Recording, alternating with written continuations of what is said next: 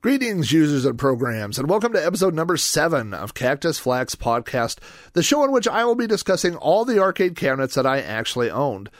I'm your host, Rob Flack O'Hara, and on today's show I will be covering Star Wars, which was released in 1983 by Atari. As always, we'll kick the show off with a review of the game, followed by my memories of owning a Star Wars cabinet.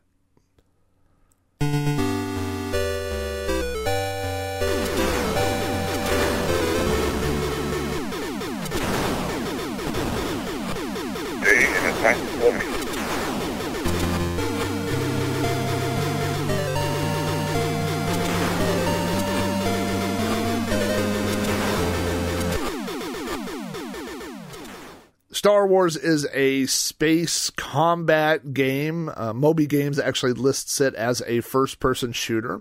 The object is to destroy waves of TIE fighters and then eventually destroy the Death Star. The original control panel came with what is called an XY yoke, like a flight yoke that has 4 buttons. There are triggers on the front for your lasers and then buttons on the top for your photon torpedoes. The cabinet is incredible. The cabinet to Star Wars is awesome. The cabinet to Star Wars is what the cabinet for every arcade game should have been. There are decals all over the front that make the game look like the interior of an X-Wing fighter. There's unique plastic molding that goes around the monitor. There's large artwork on the side that has pictures of the Death Star. It covers the entire side of the cabinet with the Death Star, TIE fighters, an X-Wing fighter. The entire cabinet is absolutely gorgeous. And they even did themselves one better by releasing a cockpit model, an environmental cabinet where you actually get inside and sit down as if you were inside an X-Wing fighter. It's the graphics are large and blue on the sides, and it's absolutely one of the greatest arcade experiences of that era for me, is getting inside one of the environmental cabinets and you know, as if you were entering an X-Wing fighter and playing Star Wars. Absolutely a blast. A brief review of the game. You are Luke Skywalker. As in the movie, your goal is to fend off TIE fighters, an attack of TIE fighters. Once you have done that, you will approach the surface of the Death Star where there are laser towers shooting at you, and you have to shoot the top of the towers along with these little pieces of the Death Star, these little red boxes. I'm not exactly sure what those are supposed to be. And then finally you enter the Death Star trench, where you will again have to shoot targets that are on the sides of the trench. You will have to defend yourself against firebolts and ultimately destroy the Death Star. Unfortunately, unlike the movie, by the time you destroy the Death Star, you'll have to start all over again with the TIE fighters, the towers, and another Death Star. So as fast as you can destroy Death Stars in this game, the Empire has another one lined up ready to go for you. Again, there are fireballs. They are laser shots, but they kind of look like these lasery snowflakes coming at you. You can shoot them. In fact, that just basically your main defense is to shoot these lasers coming at you. But you also have shields, and you can take so many shots. And each time you get hit with a laser blast, your shields go down one level until your shields are gone, at which point the next shot will kill you. The graphics are color vector graphics. So if you're familiar with Tempest or Major Havoc, something like that, they're vector graphics, so they are line drawn. That allows the game to run very quickly. Traditional arcade game wouldn't have been possible. A first-person game, with this aspect, with those type of graphics, wouldn't have been possible in the early 80s. But with vector graphics, they were able to do it. The music and sound effects are awesome in this game. We get the Star Wars theme. You get the beeps from R2-D2. You get help from Obi-Wan. You get occasional comments in digitized speech from Luke and Han Solo. It's just everything, as a kid, as an arcade player, that you would have wanted from Star Wars. This has it all. It really does. Other systems this was released on were a lot of them. It was on all the 8-bit computers. It was on the 16-bit computers. I'm looking up my list here. The Amiga, Amstrad CPC, the Atari 2600, 5200, Atari 8-bit computers, the ST, BBC Micro, the ColecoVision, Commodore 64, DOS, Electron. It was later released as, I believe it was an unlockable in one of the Rogue Squadron games on the GameCube. It was on the Macintosh, the ZX Spectrum. I mean, anything that could run this game, people tried to port it because it was so popular.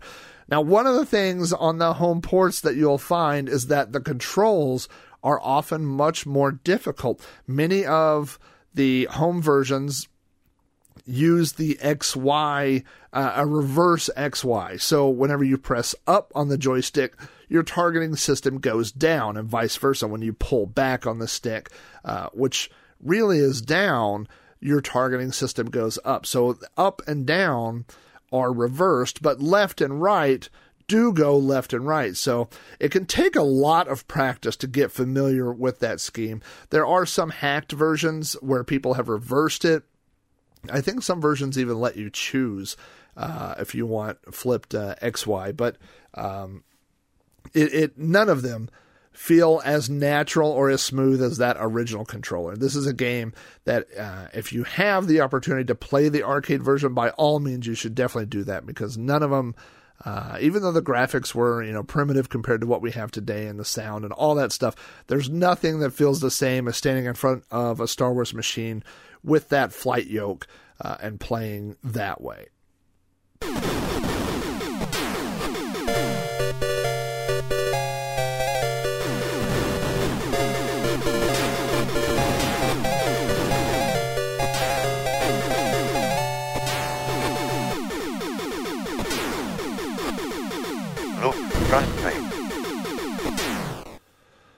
So my history with Star Wars before purchasing this game, I was a huge Star Wars fan. I am a huge Star Wars fan. I have pictures from the Christmas of 1978 of me dumping out my stocking from Santa.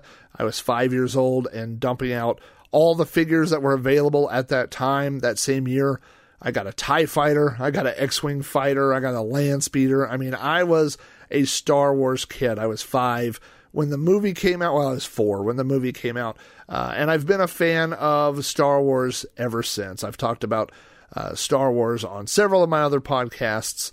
I mean, I'm sitting right now, I podcast from a room in my house that I call the Star Wars room. It has shelves that go all the way around all the walls that are filled with vintage toys, things from the Power of the Force line in the mid-90s. I have an entire shelf of Star Wars games. I'm trying to collect every boxed Star Wars game, which it turns out there are a lot of them. But I have Star Wars books and not just to mention, I mean, the toys, obviously I have the toys, but I have so much more. And a lot of these things are things that I had, the vintage stuff are the toys that I had as a kid. So I was a huge fan of Star Wars. I remember when Empire Strikes Back, the game for the Atari 2600, which was, I believe, the first console or home Star Wars game came out. I think that's actually the first licensed Star Wars game, was Empire Strikes Back for the Atari 2600 from Parker Brothers. That's who also did the home ports of this Star Wars game. But there wasn't an arcade game yet, and so when Star Wars came out in arcades, I don't remember where I first saw this. It was probably Bally Le Mans at Crossroads Mall, just because they were the ones that had more expensive and new type games. So that's probably the first place I saw this. But I have seen it, at multiple arcades throughout the years. I just I loved everything Star Wars, and I still love probably too much about Star Wars, more than a lot of people.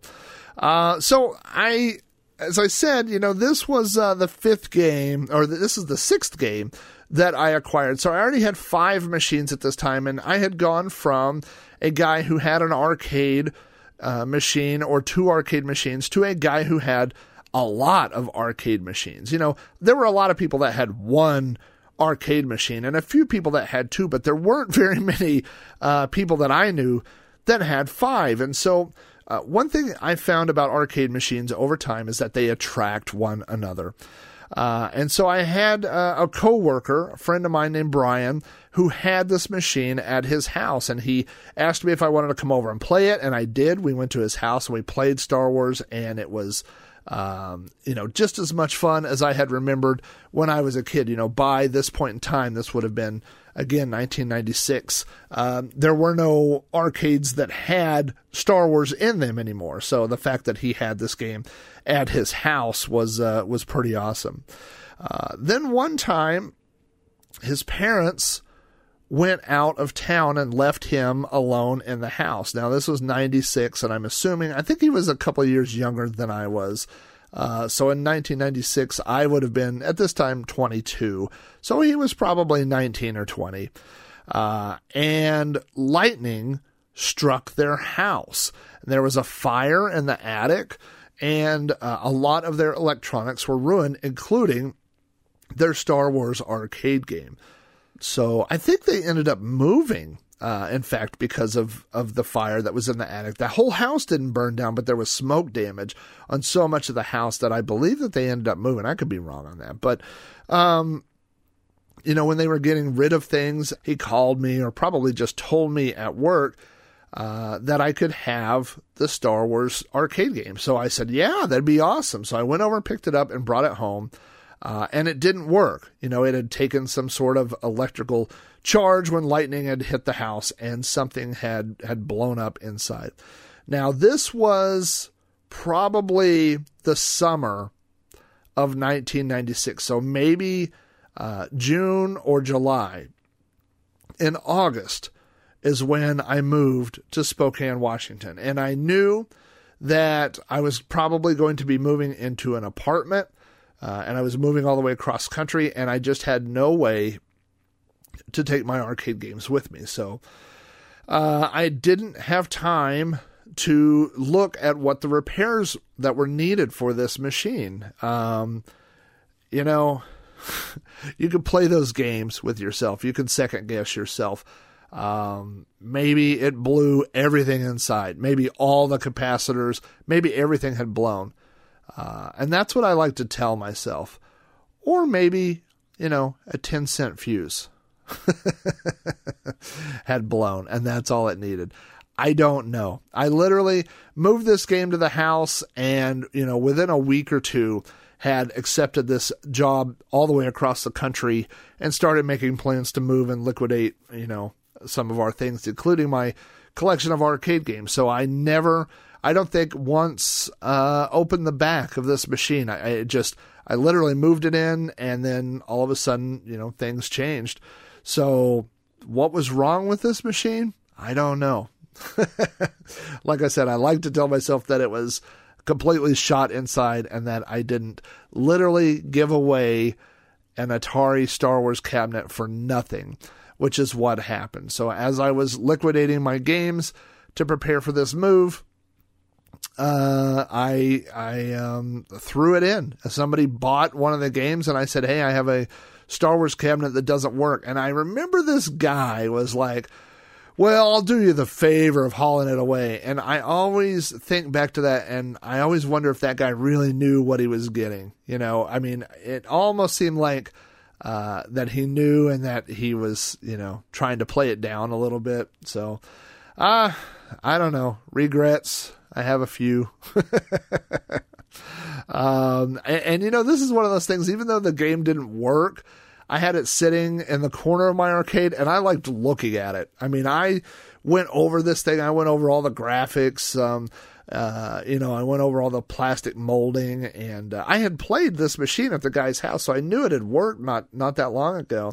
And I had these little dreams that, I bet I could figure out what's wrong with it, and this was having no knowledge about arcade or electronics repair at the time. But it's one of those things that even when it didn't turn on, it still seemed like a work of art to me. And that was really a shame what we saw in the, especially, started in the mid to late 80s and definitely throughout the 90s, that with JAMA boards were all interchangeable, and people kind of stopped caring about the uniqueness of the cabinets. The cabinet was just something that held the game at that point.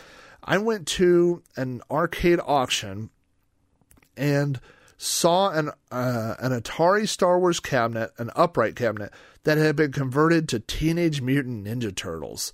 And and if you know the control panel slopes in the front, so the joysticks were almost like facing towards you. I mean, it was a ridiculous looking cabinet. And I do have a picture of that somewhere, but it was just, that era where anything you could do to keep a machine going, to keep it taking quarters and making money on location was what you did. And I didn't want to do that, of course, to this cabinet. I mean, why would you? I can't imagine somebody doing that. But anyway, so people just kind of quit caring about what the cabinets were. But, this game right here, there were several, if you think about Tron, if you think about, there were lots of games at the time like that. But it's really, a testament, I guess you would say, to Atari, but to that era where they would put so much detail in the cabinets and make each one so unique, and so, like I said, just having it in the room added to the room, even if I never turned on the whole time I owned it. I thought it still looked great. But yes, I did literally give this game away for free. And fortunately, it's only worth about $5 today. Oh, wait. No, if we look here on Exidy's arcade price guide, you can see that they go from around $1,500 to $2,000. So I really hope I didn't give a guy a game that only needed a 10-cent fuse.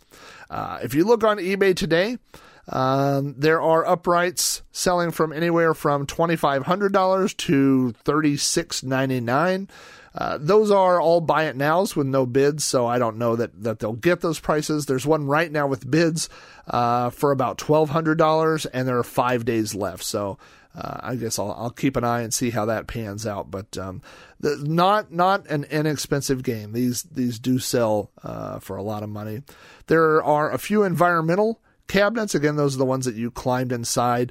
With buy it nows on eBay, one for $68.95. The other one is for $8,000. I had someone within the last 5 years offer me one for $1,000, and I just don't have the space to put one anymore, and I really don't want to climb in and out of one anymore. But so these prices seem high, but I've definitely seen them sell for $3,000 or more within the last few years. So the prices on these, again, have just really shot up. They are a collector arcade cabinet for sure. Fortunately, there are no converted cabinets on eBay right now for this, and I didn't find any PCBs for sale right now, but there are lots of parts. There's a control panel for $140. There's a audio regulator power supply for $90. There's a wiring harness. Just the wires for this game are $130. So again, anything associated with this game is expensive, including the monitor.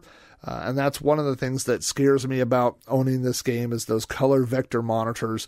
It's just getting more and more difficult to find people that can work on them.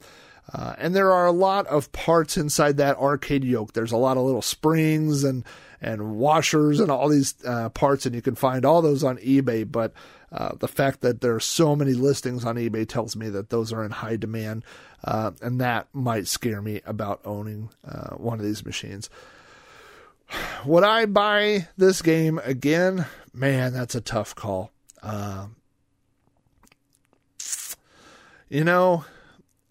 If I were buying arcade games and the price was right, I probably would. I mean, I know those are some big ifs right there. And the price being right for me is probably not market value. I don't know that I'd ever pay $1,500 for a machine. I mean, I was, in the business, as I've told you, of buying games for, $50 to $100. Some of them were $200. So $1,500 would be a lot of money to drop on one game that I would be worried about, how it was treated or, breaking down, things like that. So I don't know, but if I found one for the right price, there's really no experience like playing Atari Star Wars. We went on a vacation a couple of years ago, I guess 2 years ago, to California, and one of the great things we got to do was visit Ranch Obi-Wan, which is owned by Steve Sansweet, and it is the largest private collection of Star Wars memorabilia in the country. And you go through this giant warehouse, you go through all these things, and then at the end, he has a room of, just like some fan-created things and artwork, and it's really awesome. And he also has a little arcade in there, and he has this Star Wars game, along with several other Star Wars games and Star Wars pinball tables. And it was a really cool experience to be in and among all that great Star Wars memorabilia and playing Star Wars games. So I don't know that any experience of me owning one would be better than that. That may have been the apex of playing Star Wars. So final thoughts about this particular cabinet. Well, again, I was new to the world of arcade collecting and arcade repairs. So today, if I had bought it, I mean, if the same thing happened to me, I'd have the back door off by the time I got it home. Maybe even when I was looking at it, although I guess that would be kind of crude to pick up a game that's broken from somebody and then tell them, oh, look, I could fix this for 10 cents, which I've had people do to me when they came and bought my games. Yeah, I mean, by the time I got that thing home, I would have had the door off. I would have downloaded schematics. I'd be going through, I'd have my voltmeter, figuring out where the problems were and how much work it was going to take to repair it. And even, if everything on the motherboard, maybe if the whole PCB was blown up, I'd just get another PCB or, I would have put a lot more effort. If it were today, I would put a lot more effort into getting that machine back up and running just because it's such a iconic machine and I'm such a huge fan of Star Wars. So, I guess those are my final thoughts of this machine. I think it deserved better than it got with me, even though I only owned it for a short time. And regardless of what repairs it needed, I hope the guy that got it from me got this machine up and running. So